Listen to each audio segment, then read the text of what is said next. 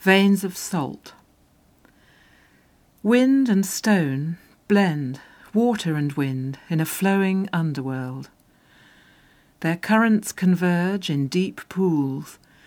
Echoes spin there and reflect back. Voices gather.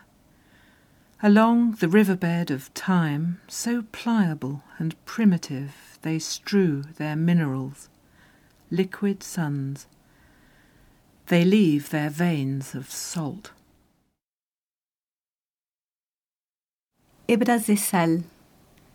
Viento y piedra se funden, agua y viento, en un reino fluido y subterráneo.